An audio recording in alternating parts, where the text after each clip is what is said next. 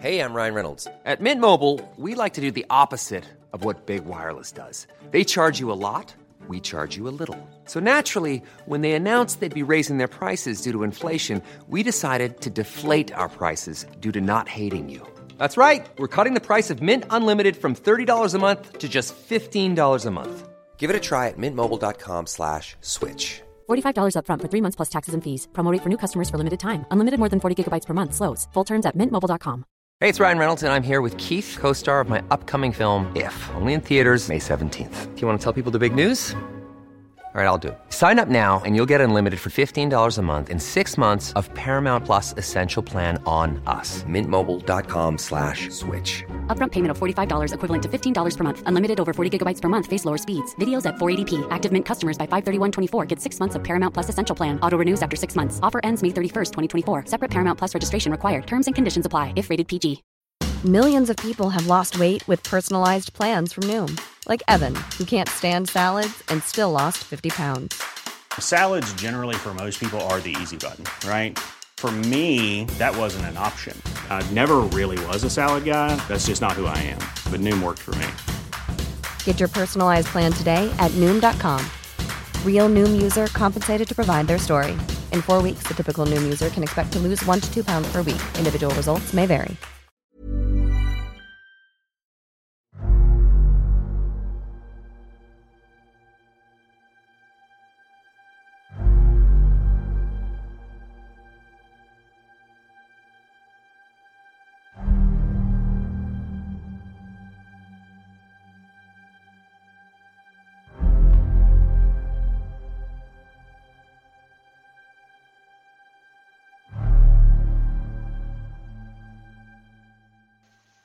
Greetings from the hill country of Central Texas. This is Revolution of Military Affairs, and I'm your host, Amos Fox.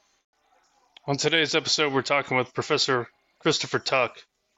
Chris is a professor of strategic studies at King's College London, where he began teaching in 1997. Prior to that, Chris was a senior lecturer at the UK Department of Defense and International Affairs at the Royal Military Academy at Sandhurst, and then prior to that, he was a research intern at Safer World, a foreign policy lobbying group.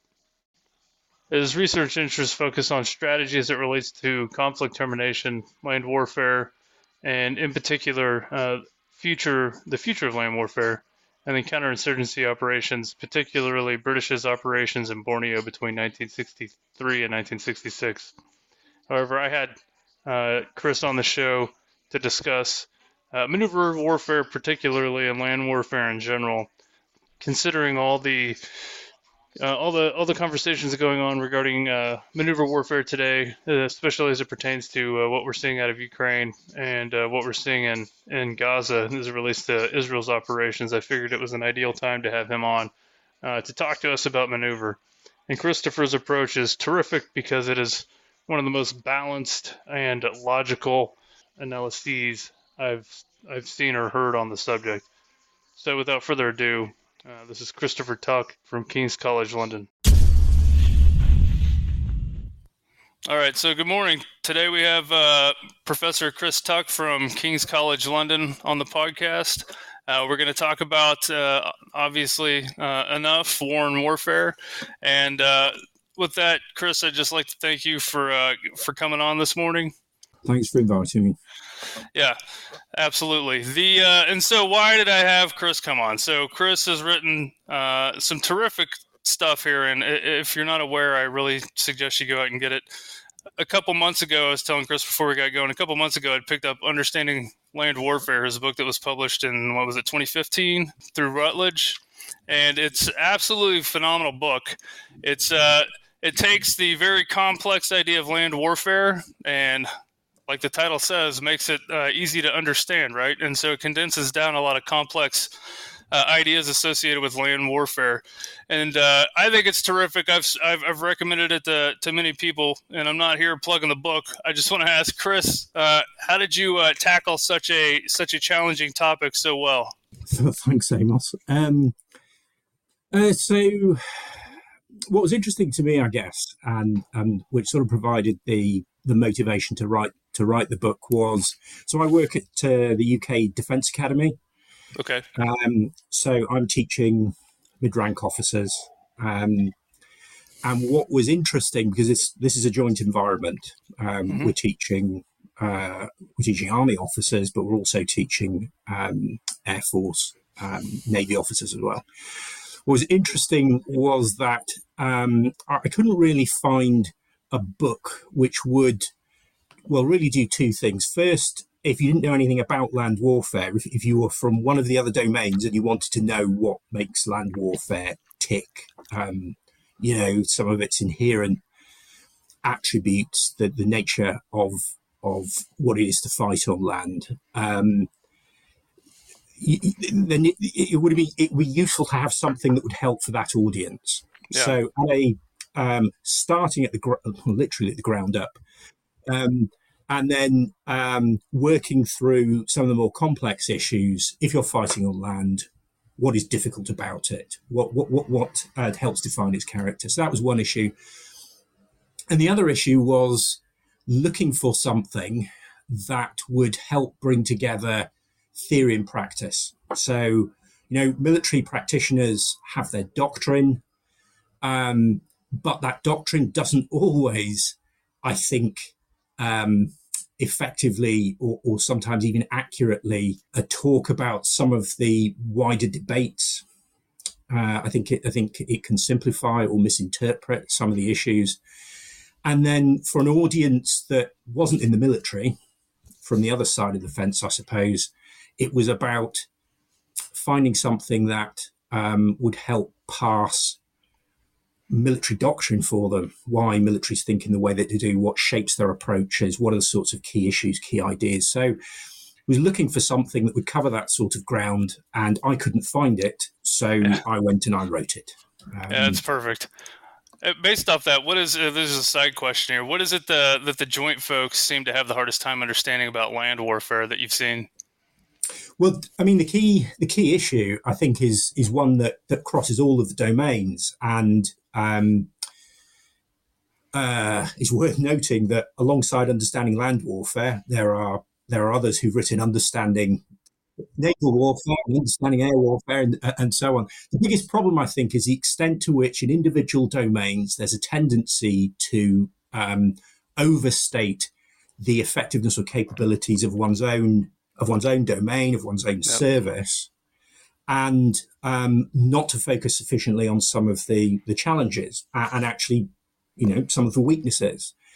And also allied to that, there's a tendency, I think, to overstate some of the problems with using the other domains as instruments of power, and also not understanding from that perspective their strengths. So in a joint environment, you need officers that have an accurate, realistic appreciation of the strengths and weaknesses of all of the domains, because these days, whether it's joint warfare, multi-domain approaches, of course, is the latest label for thinking about contemporary and future war.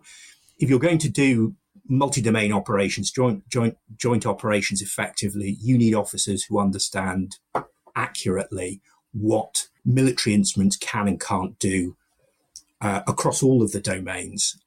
So that was, I think, my motivation for writing the book, and at least for the land domain, was to give a lay audience some understanding of how the military think, and the military audience some understanding of the academic debates, which often, if they don't directly challenge military doctrine, and sometimes they do, often complicate it. Something interesting that you pointed out too is when you were just explaining that, is overstating the importance of one's own domain versus another.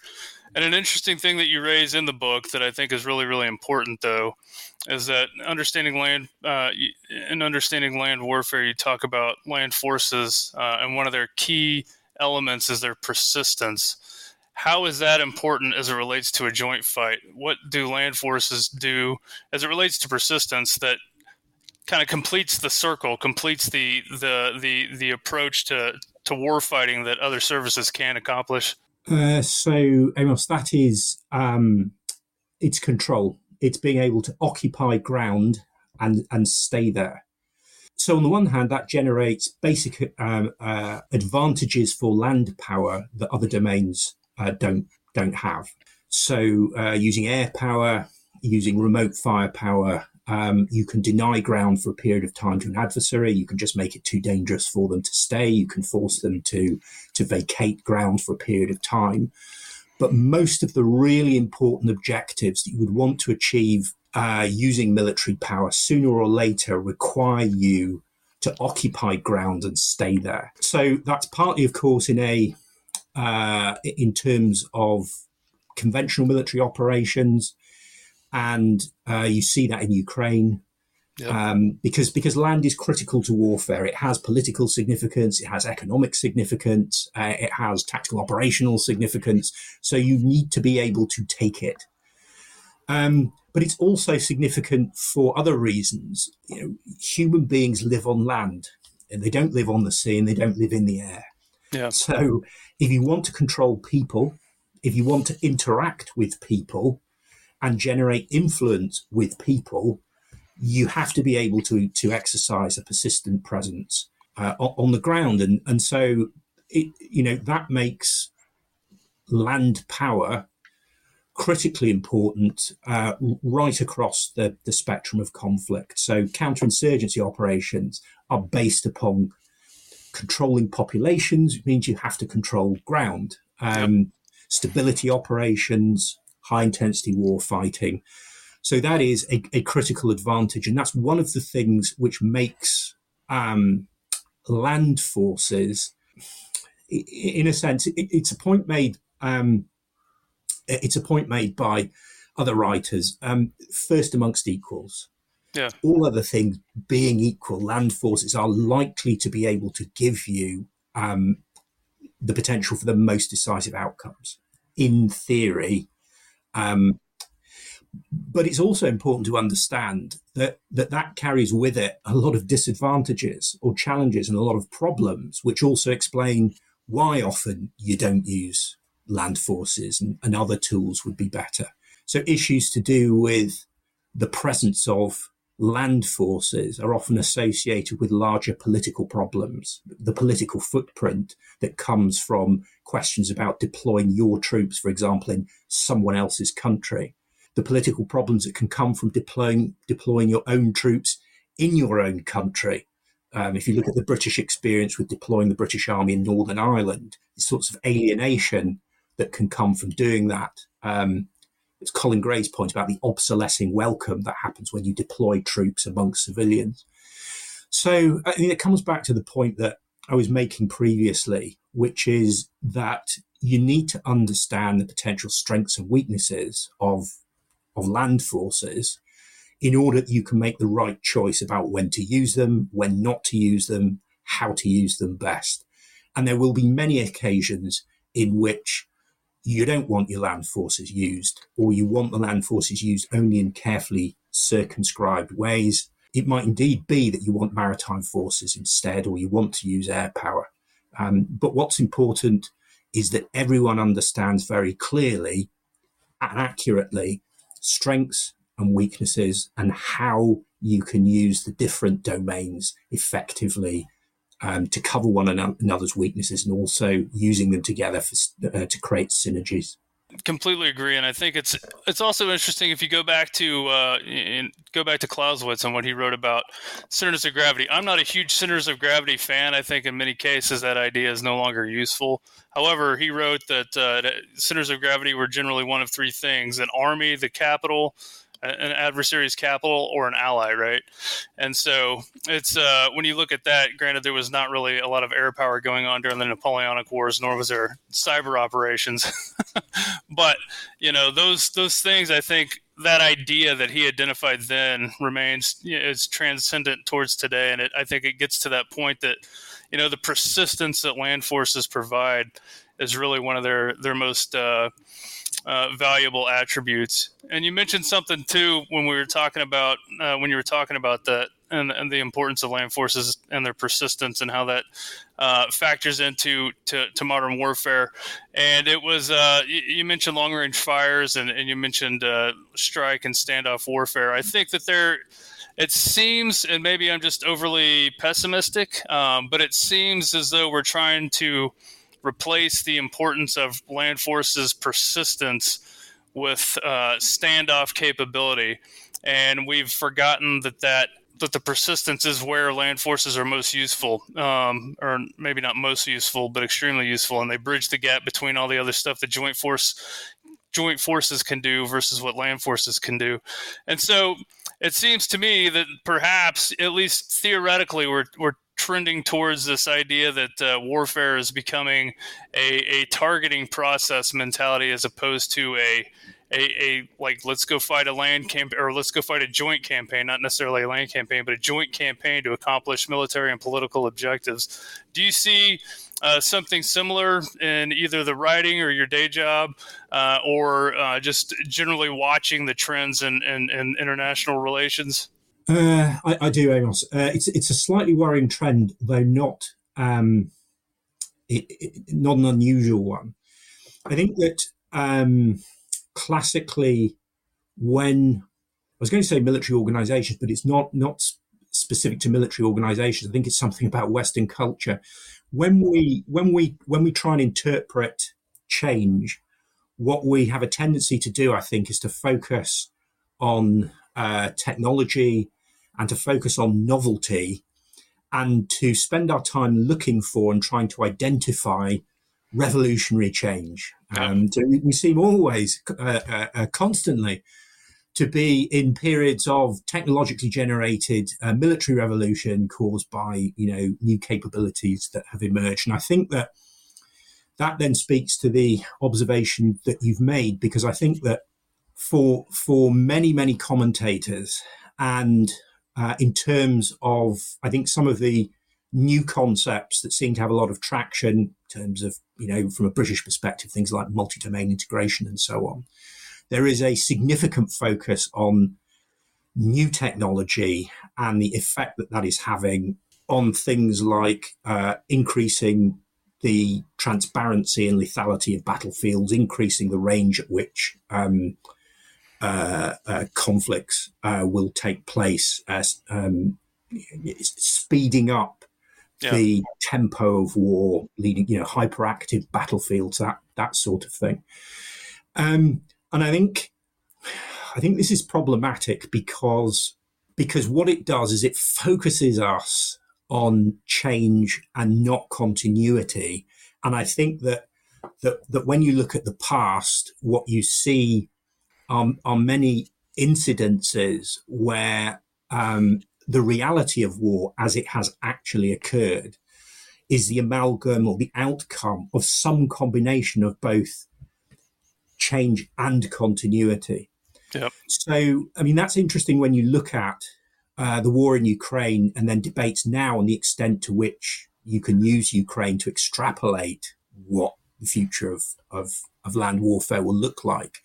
Because on the one hand, it is absolutely the case that long-range precision fire is an important capability.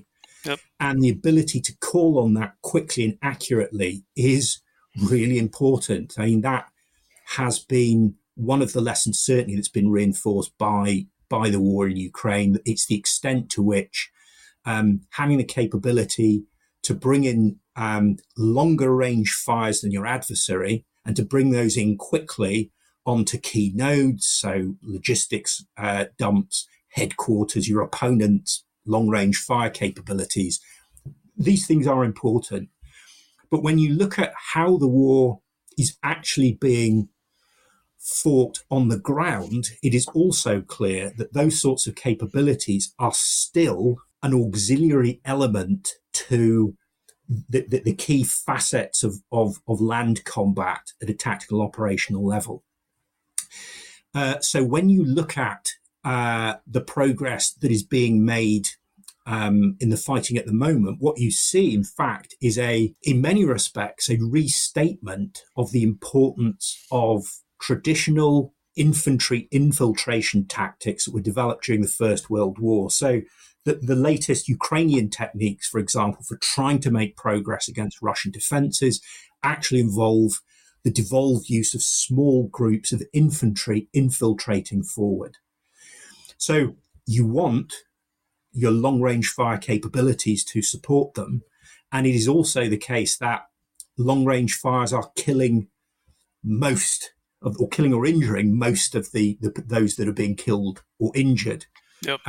I've seen figures between 80 and 90% of casualties are coming from long-range fires, but that's not new either. In the Second World War, it was over 70%.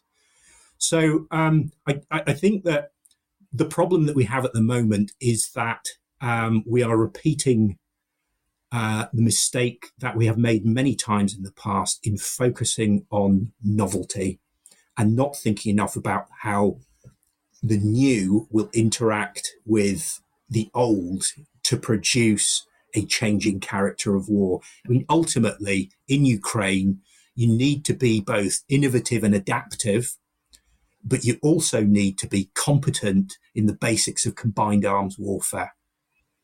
Yeah, that's 100% correct. I think the first thing that, so there's once you put an army in the field, whoever you happens to be, once you put an army in the field, the first rule of warfare is don't die, right?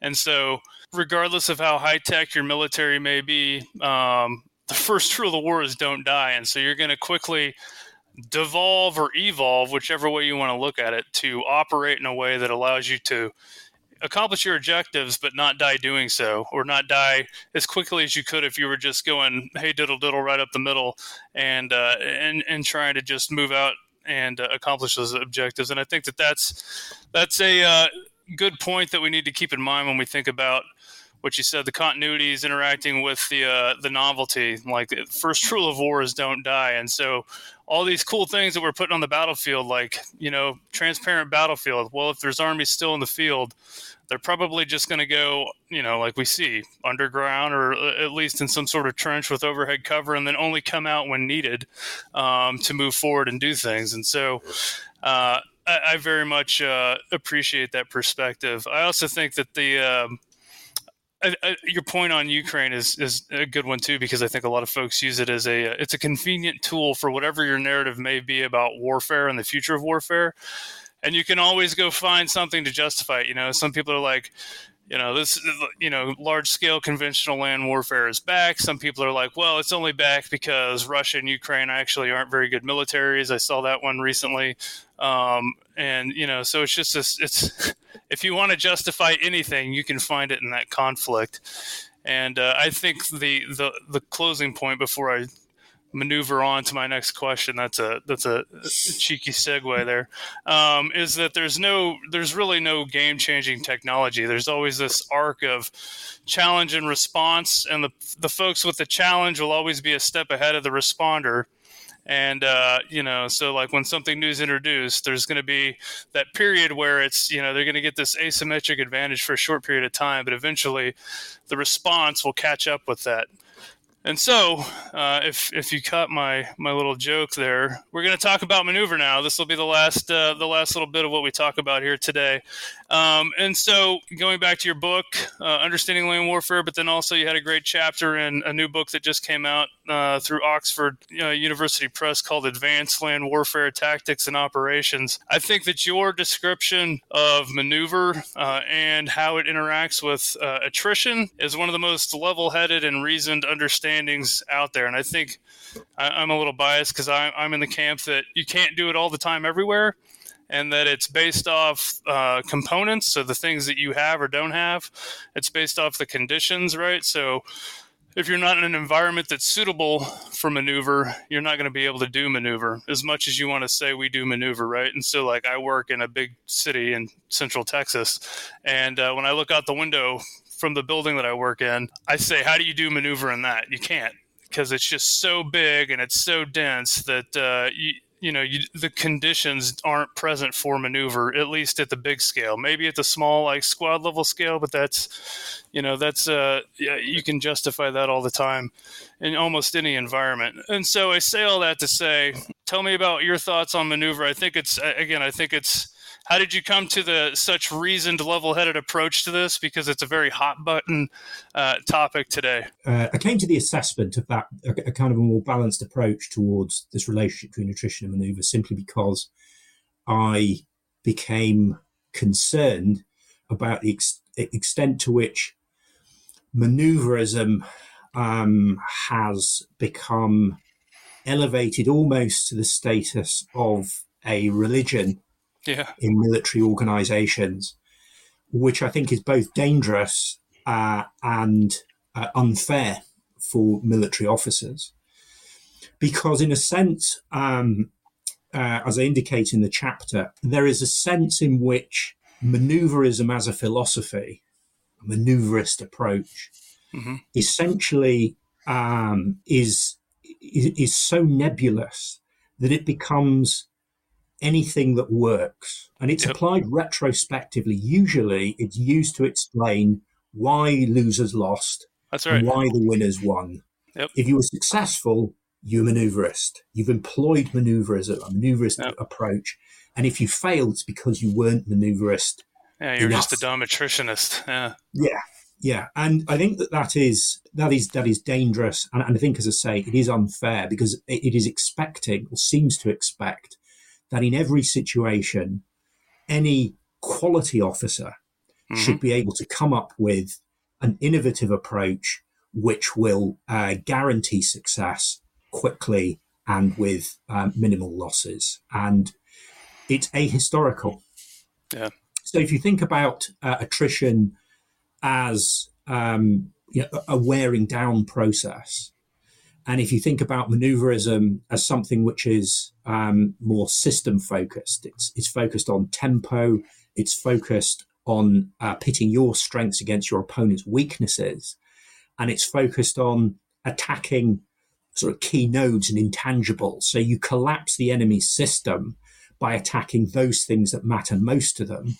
And so you don't have to work your way through their military capabilities. So it should be quicker, it should be more decisive, it should be lower cost. But actually, I think that when you look at how we have fought in the past, you can see that there is this synergistic relationship between attrition and maneuver. And I think, that is often recognized, but I don't think it's often recognized just how important that attritional component is, because often that relationship between attrition and maneuver is characterized in terms of, well, the purpose of maneuver is attrition.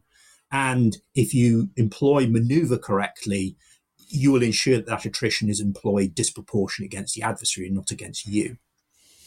But, when you look at the past, you can see many circumstances in which there is no maneuverist key that will unlock a difficult situation. Essentially, you are locked into a process of attrition, not just for hours or days, but for weeks or months and maybe years before you can start to be able to apply what we might think as being classic maneuver warfare. And that is because ultimately the context may dictate that there is no easy way of thinking about clever solutions to the problems that you face. So if you take the Normandy campaign as an example, I mean, that is a successful campaign. It achieves its objectives on time. You land on the 6th of June. The aim is to get to Paris in 90 days, and they do it. But it is a very, very different kind of campaign from the one that's expected. You spend about 7 weeks, it's nearly 2 months, locked into grinding attrition against the German army. Difficult, high intensity, high casualty attritional warfare. And that's not because Allied officers are stupid. It's not because they're not trying to think creatively. And there is plenty of innovation, particularly at a tactical level. But I think the point to make is that there are many circumstances, particularly when you're up against an adversary who is competent, where you simply cannot win quickly. And I think that's interesting because, I mean, you mentioned about Ukraine and, the Ukrainians and Russians might be just, they're not good militaries. But we see in Ukraine exactly this issue of what happens if you are fighting against an adversary whose quality of force employment is not significantly worse than yours. And this is one of the problems, for example, going back to the Gulf War and looking at that as an example of the success of maneuver warfare. I think that it is equally plausible that all the Gulf War tells you is that where that gap in quality of force employment, this is Stephen Biddle's point in his excellent book of Military Power, where that quality of force employment is significantly different, more or less any approach will work. Frontal assaults will break your adversary very quickly. And indeed, in those circumstances, the quicker and larger your frontal assault, perhaps the quicker you will win. So there is a basic problem, I think, with that assumption that if you're in attrition, you're an idiot. You've failed. There is a lot that you need to do in what can be the inevitable attritional phases of a campaign. A lot you need to do to win, and you need to think creatively about how you do attrition. And that is a problem because I think that, well, for two reasons. One is that culturally, Western militaries are uncomfortable with attrition. You don't get promoted by saying this is a plan in which I intend to grind my way through the enemy. You don't get promoted for saying that. So culturally, as a military, skill is about rapidity, decisiveness, and low cost.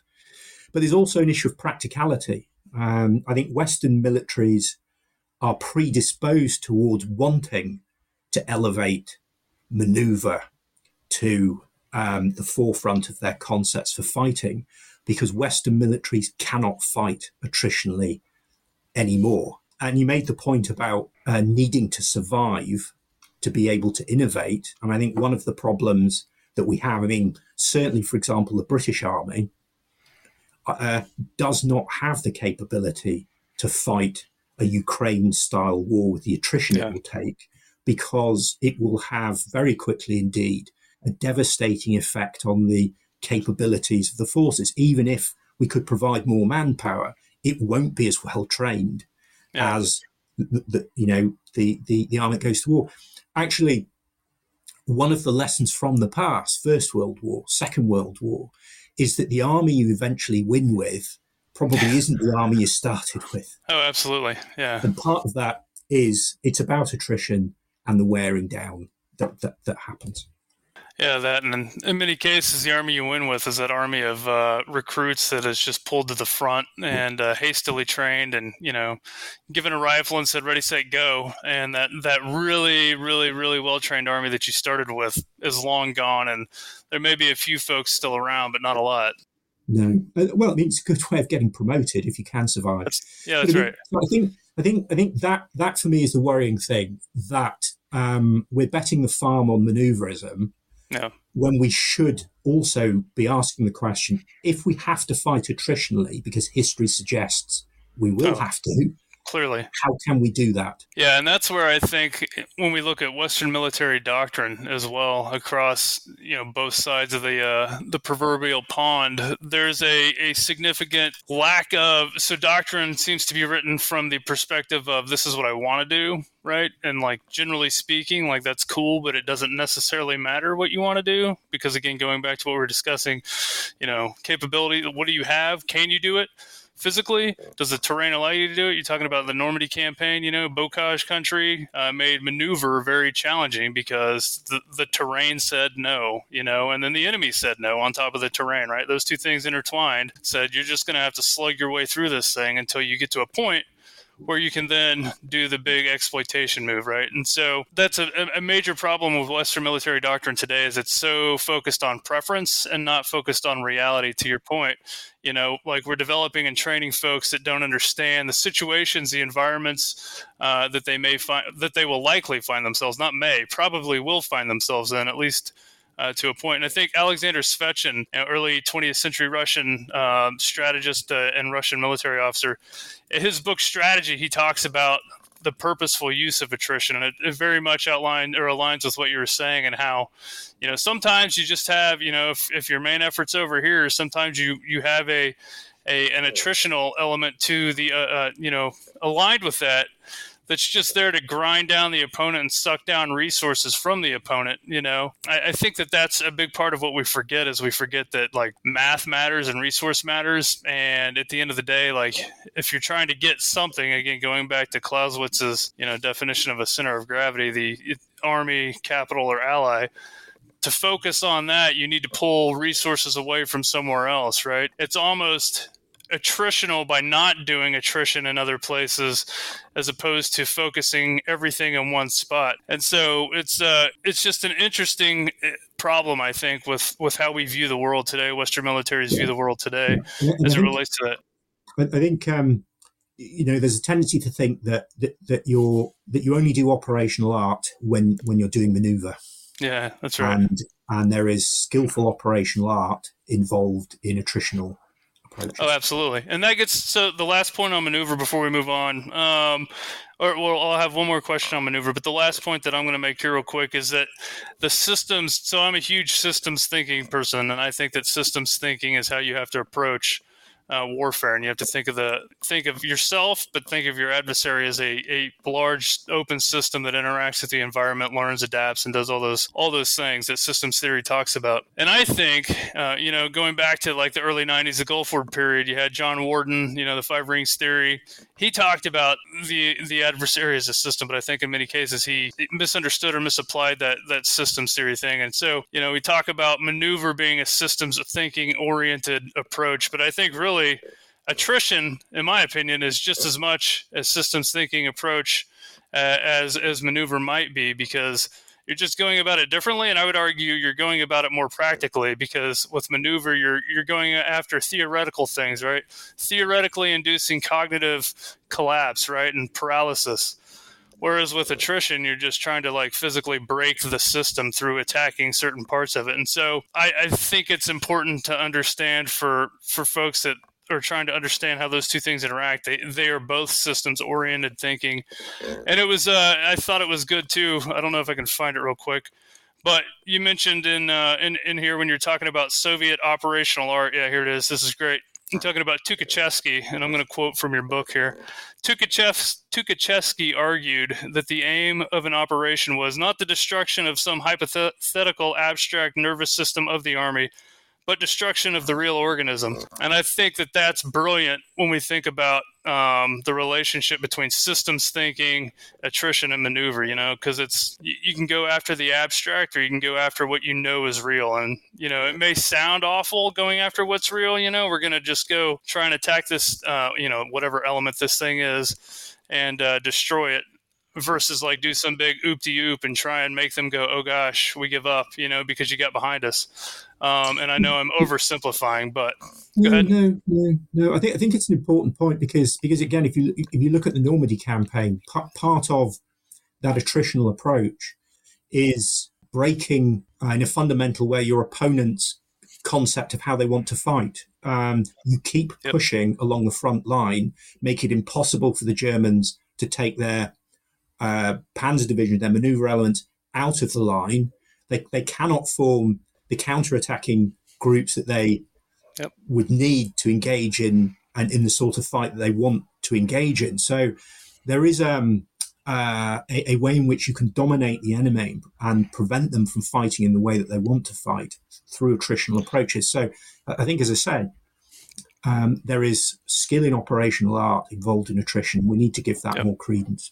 All right. So last question on maneuver. What is the future of maneuver? You talk about it in Advanced Land Warfare. You got a chapter on it. Another sound discussion on the interaction of maneuver and attrition. But looking at the future, tell me what you think the future of maneuver warfare is. So I'm worried, given what I've said and bearing that in mind. I mean, it seems to me that the logic of multi-domain approaches to warfare is essentially a kind of an extension of the maneuverist thinking. That idea that so the multi-domain approach is essentially a net-centric approach to thinking about warfare. Mm-hmm. And I think once again, as we've done many times in history, there is a view that technology is producing a military revolution. That military revolution is information-based, and that victory in future war will come from information superiority. And you can leverage that through creating a system of systems, a multi-domain approach. You break down the vertical compartmentalization that we impose on war. You break down the differences between the levels of war. You break down the horizontal compartmentalization by breaking down the differences between the domains. It means that you can do hypermaneuverism. With your information superiority, you will be able to map your opponent's military system in exquisite detail and attack all of those key nodes very, very quickly, very accurately, and essentially collapse their system very quickly indeed. So this net-centric approach based on an information-based military revolution should finally allow maneuverism to become absolutely the dominant form of war in the future. And I find that it's contestable, and I think it's, for reasons which I think are self-evident given our previous discussion, a very dangerous thing. Yeah. I think that, to pick up the theme that you mentioned, Amos, I think that we are building an idea of orientating our land forces towards an idea of a war that we would like to fight, not necessarily the war that we will get. It's a point made by the strategist Colin Gray. Most wars are a race between belligerents to correct the mistaken assumptions they began with. And the problem with thinking of assuming that information superiority, faster kill chains, more extensive digital architectures to network things together, assuming that those will increase decisively our military effectiveness versus likely adversary in the future, is very dangerous given what we know about the nature and character of warfare. So, for example, war is adversarial. If networks are going to become so important to the way in which we try and fight, self-evidently, adversaries are going to target those networks. So in some respects, the actual character of the war we get in the future might be what's left when our current theories have failed, and we are then trying to work with the remnants of those in combination with those sorts of traditional verities like combined arms warfare that have worked in the past and that I think will be important in the future. So our current view of the future, I think, is highly maneuverist, and it is based on information superiority and net-centric warfare. And I think there are reasons why that approach has been problematic in the past, and I think that we will see that we will struggle to implement them in the future. So I would see the future being, in a sense, what we're seeing in Ukraine, which is that blend of aspects of change, aspects of continuity in the particular context in which you're fighting. Is there a hot take out there right now in military thinking, or in just how people are viewing armed conflict today, that you think is absolutely incorrect or just completely off the mark? Well, I think it builds on what I've just said. When you survey contemporary military thinking, and it's not even just Western military thinking, if you look at Russian ideas relating to reconnaissance strike complexes, Chinese ideas of intelligentized warfare, two things I think form at the moment a matter of consensus. One is that the future is information superiority. It's networks and AI. And second, we are still thinking, as we have tended to do in the past, about the changing character of warfare as if there will only be one. And I think that, there are significant warnings from the past about focusing too much on technology and information as the route of success, and also on the idea that there's only one possible future, because there's probably as many future characters of land warfare as there will be land wars. Yeah, that's perfect. And with that, Chris, thank you, and we'll go ahead and wrap up there. Fantastic. Thank you, Chris. Appreciate it. No problem at all, Amos.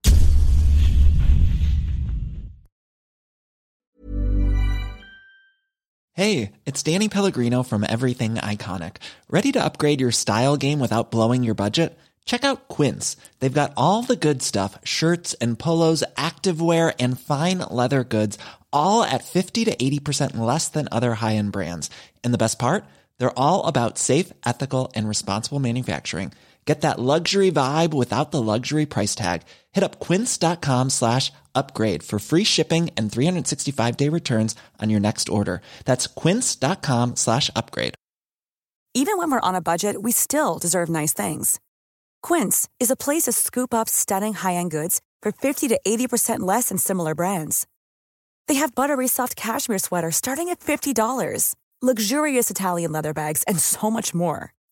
Plus, Quince only works with factories that use safe, ethical, and responsible manufacturing. Get the high-end goods you'll love without the high price tag with Quince. Go to quince.com/style for free shipping and 365-day returns.